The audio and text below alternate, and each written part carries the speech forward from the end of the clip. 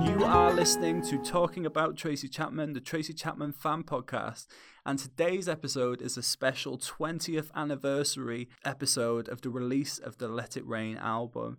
I cannot believe it's been 20 years since this album was released. Time absolutely flies.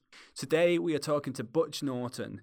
Butch has had an incredible career spanning decades at this stage. He's one of the nicest guys, and I'm so glad we got to have this conversation. So let's get into it. Before we start, I just want to go back to when I was 12. It was when Let It Rain was released. At the time, I had this little TV with a VHS recorder in my bedroom, and I was flicking through the terrestrial channels. In those days, we only had 5, and I caught the last 2 songs of Tracy Chapman's Later with Jools Holland set. Yes. Yeah, I don't know if you can remember that far back, but I remember your cowboy hat in the background. So that performance was my first experience of Tracy as a live performer. Oh, wow. And Right. And it really made that impression. So, do you remember that performance? We were doing the TV promo at that time. That's right. We flew in. This was right after rehearsals in San Francisco at the record plant. And this was coming in doing the record company promo stuff. So we did Jools Holland. We did, we did a thing in Germany, a TV, which I think is on YouTube also. We did a small set, and we did a cover of, we did the Bob Marley song, which actually made it on a live record from that promo tour. Yes, that was the deluxe edition, I think, the tour edition. Yes. So all of this, the Jools Holland, the first thing that you saw, that was from the first promo tour, and then we came home for 4 or 5 weeks before we started the proper tour. Right. And that tour was the European tour, I think, was in the early 2003. Yes. For nearly 2 whole months, right? Yes, and yes, it was glorious. She traveled very nice. We were very well taken care of.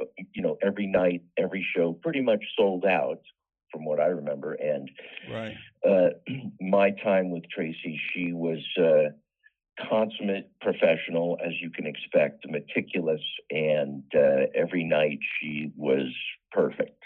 Been to a few concerts since, so I went to the Where You Live tour and the Our Bright Future tour, and I can attest to the the immaculate professionalism. I think every night you get a slightly different experience as well. I think is really unique from an artist's perspective.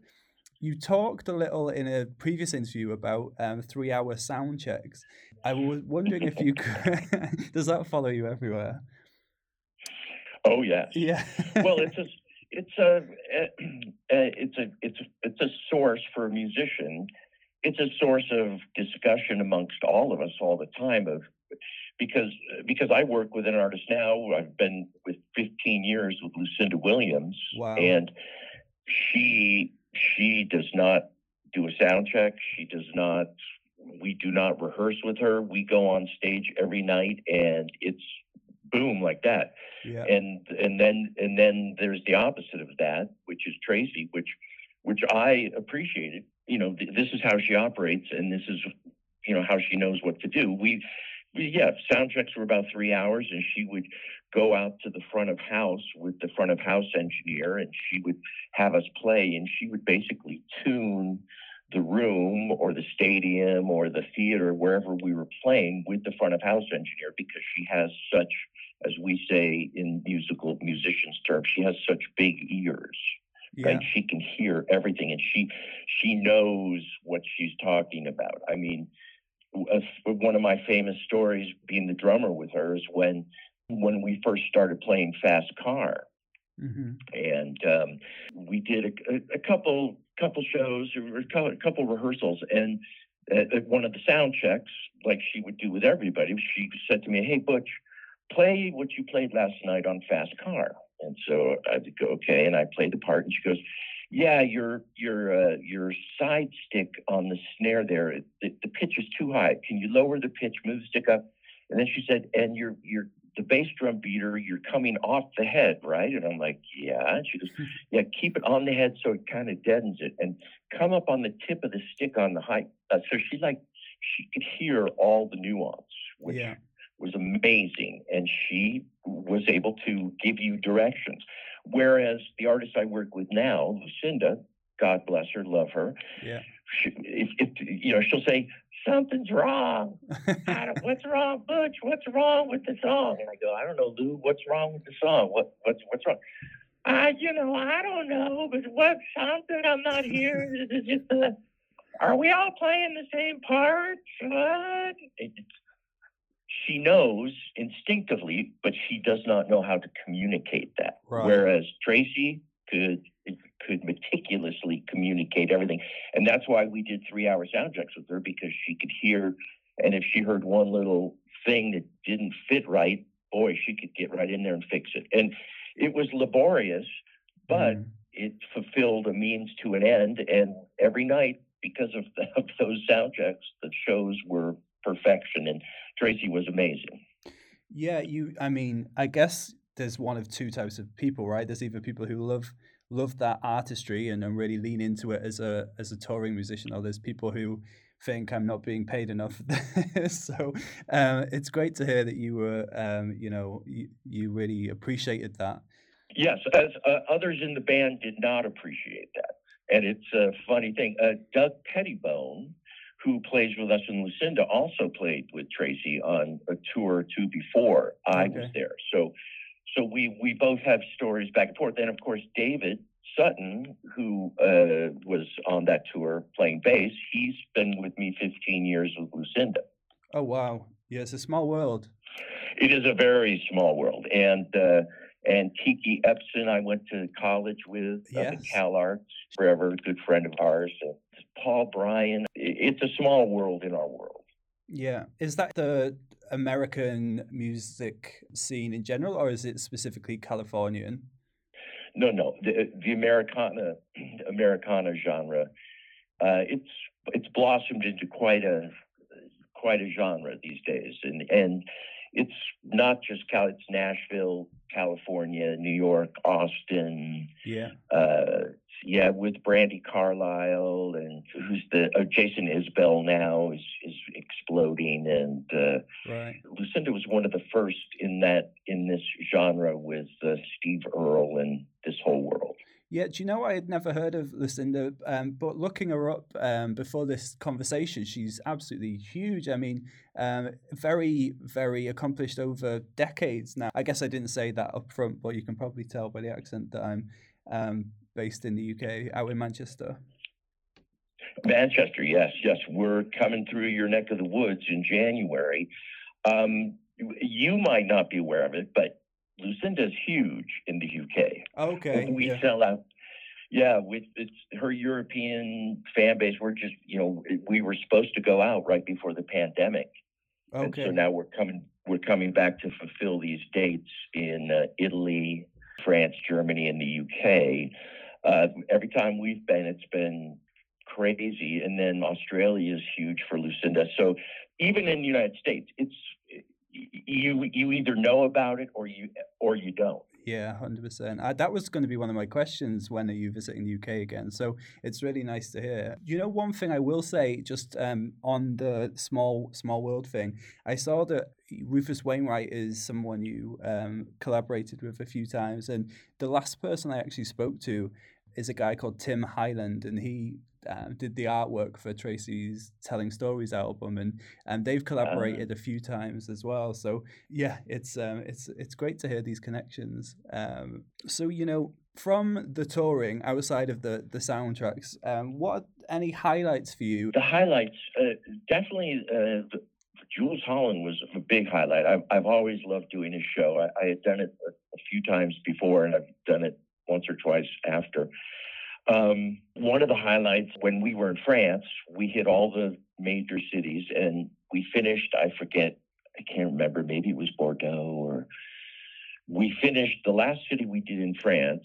The promoter, huge Tracy fan, of course, shut down this villa and brought in a chef and the band and Tracy and I and the manager, they treated us to a Michelin 20, 30-star meal that they made just for Tracy in this villa in France, which was astonishing. So that I remember distinctly.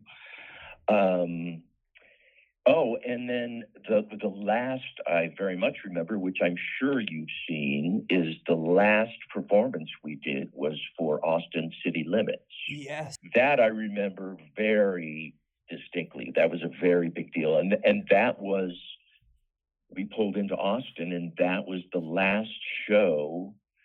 No, we did Austin City Limits, and then we did that one outdoor show in this like at this ranch. Okay. And we have a picture of all of us end of the tour with Tracy out in this ranch. It was great, but I definitely remember the Austin City Limits. That was a very big deal for Tracy, yeah. That was, again, flawless. I mean, it first hit my ears via bootleg, and I know that I shouldn't really say that maybe out loud, but... Oh, no, you should definitely fucking say that, yes. Yeah, I mean... come on. We all have those things. Yeah. It was great those days. There was no access to any of the YouTube or anything like that at the time, so you had to physically, find like-minded fans online and trade what you had for what they had. It was a great time.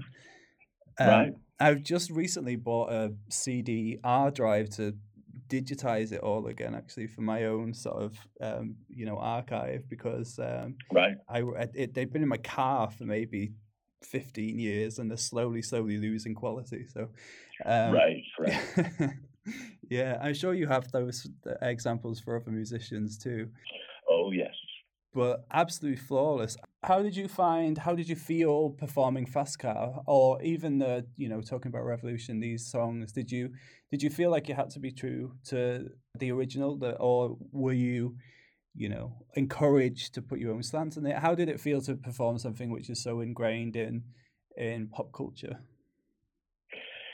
Well, the directive for this tour was, which was directed directly from Tracy, was we're playing the parts. I mean, this was, the Let It Rain tour was, from my understanding, all the information what I understood is that she put this record out, and this was really the record company wanting her to do a greatest hits kind of tour, which I don't think Tracy did not really want to do. She was kind of, what I understood is that, she was doing this for the record company, and she only had like another record to do for the record company. She wanted to get the hell away from the record company, which is what everybody was starting to do at this time, 2002, 2003, to start their own, to be independent from the record companies, and have her own label and do the records the way she wanted to. The next record she did after Let It Rain, and the next tour, was really what I believe she wanted to do during the Let It Rain tour. She wanted to do a more bluesy, stripped down thing. And I'm pretty sure the record company convinced her, and she went along and did like they kind of asked her to do with the full band, to recreate the songs kind of pretty close faithfully to the record. So, which is not what she really wanted to do, but she did it. And so, yes, everything I played I meticulously learned those parts and tried to be as faithful as possible. There was not much deviation from that, which was fine. Yeah, I think you've hit the nail on the head there. The Where You Live album, I think, was recorded like in her own space somewhere in San Francisco, and it's almost jazz in its sort of approach. Well, it was so amazing. That Let It Rain album was just, I mean, all her albums are amazing, and this, you could see the turn to the more alternative, not so much bluesy. I mean, there's bluesy and there's you get the tastes of the things, and I could see where she's going, and that she wants to get away from the pop rock thing, and she wants, she was following her muse at that time, and I mean, that record and the experimental sounds that they did that she wasn't doing before that. Right. Yeah. That's really interesting insight. It makes a lot of sense when you kind of understand how she works as an artist. I just thought I'd talk about, broader than Tracy. What's been your career highlight? Because you've done some amazing things. The Eels, it sounded like that was a real movement at the time and a real piece of musical history. Since you've been working with Lucinda, who on her own right is a legend. What's been the highlight for you outside of the Tracy work of your career so far? Well, each artist that I've worked with, I've been very blessed and grateful to work with quote unquote artists, and each one there's been monumental point in my career. I'm 64 years old. I've been playing drums since I was 6 years old. Incredible. And I've been stubborn and never given up, and so I whatever I had to do. And finally, in the I got married in the mid '80s and tried to figure out, how can I be a recording touring drummer? How do you do this? I was, back in the '70s and '80s, the way we all did. We all played bars, which was a great way to cut our teeth and learn how to play music. But then, like a lot of friends, they get stuck there. How do you get out of that? So, in Los Angeles in '85, I quit all the day jobs I had and just said, I'm going to play original music. And from that, going on hundreds of auditions, slowly in the universe of musicians, I started meeting people that were like-minded, and then that led to this and that. I worked the first gig. The first kind of real situation was with this duo, Lowen and Navarro. They had just had a record come out. Right. And they springboarded their career because they had just written the Grammy-winning biggest song of all time, We Belong, for Pat Benatar. Okay, wow. And so because of that song that they wrote, that Pat Benatar took and put on her record at the last minute, they were able to finance and get a little record deal on Chameleon Records. And their first record, Walking on a Wire, we got in a van, literally 5 guys in a little van, and traveled around it. From that, springboarded I quit that, and my friend Tad, who was the bass player of Lowen and Navarro, got the gig with Sheryl Crow. And I met this guy, E, months later, and then we started practicing in my garage. And then there was a feeding frenzy over the Beautiful Freak record. We were the first band signed to DreamWorks Records. Oh, yeah. And amazing things happened through that. Elton John, got to meet him. He invited us to the Hollywood Bowl. They wanted to sign us for the record deal. Gary Gersh at Capitol Records, blah, blah, blah. And that took off. And then after 5 records, it was time to move on. And that's when I met Rufus Wainwright and auditioned and got the Poses tour, and went back in and recorded the California song for the Poses record, toured with him for 2 years. And then the Tracy Chapman came along. After I was wondering what the hell was going to happen, and auditioned for Tracy with Andy and Tracy in a little rehearsal room. That was my audition. Yeah. And it was an amazing audition. I was in starstruck. I didn't think I got the gig, and got the call that I got in the gig, which was amazing. And then showing up at the airport, not knowing who was in the band, and there's my bass player buddy David, who I'd known for 20 years, and then Rock Dedrick, percussionist buddy, shows up at the airport, and I'm like, am I playing drums or am I playing percussion? Who's playing drums? Percussion? We all chuckled, and it was just an amazing time from there. And then that ended, and now Lucinda. I started in 2006 with Lucinda, and that has been a phenomenal run with the Grammy-winning artist, and that's a traveling career in all itself. over the world. So it's many points from everything. It's been amazing. Yeah, each era is incredible in its own right. Yes. Yeah, it's really nice to be able to, have a chat with someone so esteemed. So thank you for taking the time out to do that. Really appreciate it. Yeah, no worries. I'll send you an invoice, and you just send me euros, and we'll be all good. Yes. Well, the pound's worth nothing at the moment, so Yeah, but you're going to share those pounds are going to shoot right back up. So yeah, just send me all your pounds. Okay. I'll be fine. Yeah. No, the last thing then. So in 2016, I had the opportunity to ask Tracy, after so many years in the industry and after such an accomplished greatest hits, what is next for Tracy Chapman and what would you like to achieve in the future? And she said, I love making music and the plan is to keep doing what I'm doing. There are many questions about a new studio record and new tour. At this time, there are no plans for either, but if that changes, I'll let you know. With that in mind, and with what you mentioned about the changing of the music industry and Tracy's quest for self-fulfillment and self-direction, do you think she will ever return to music in the traditional sense? Oh, yes. Yeah. She will perform and do music the way she wants to do it, the way she envisions it, and the way that she's going to set it up. So it's going to be on her terms, and no one is going to make her do it. That's the thing, and that's how it should be. And it'll be of course amazing when the next time she does that. Perfect. Well, thank you again so much for your time, and we'll leave it there. Beautiful. Thanks. Yeah. Have a good day. You too. Thanks. Bye.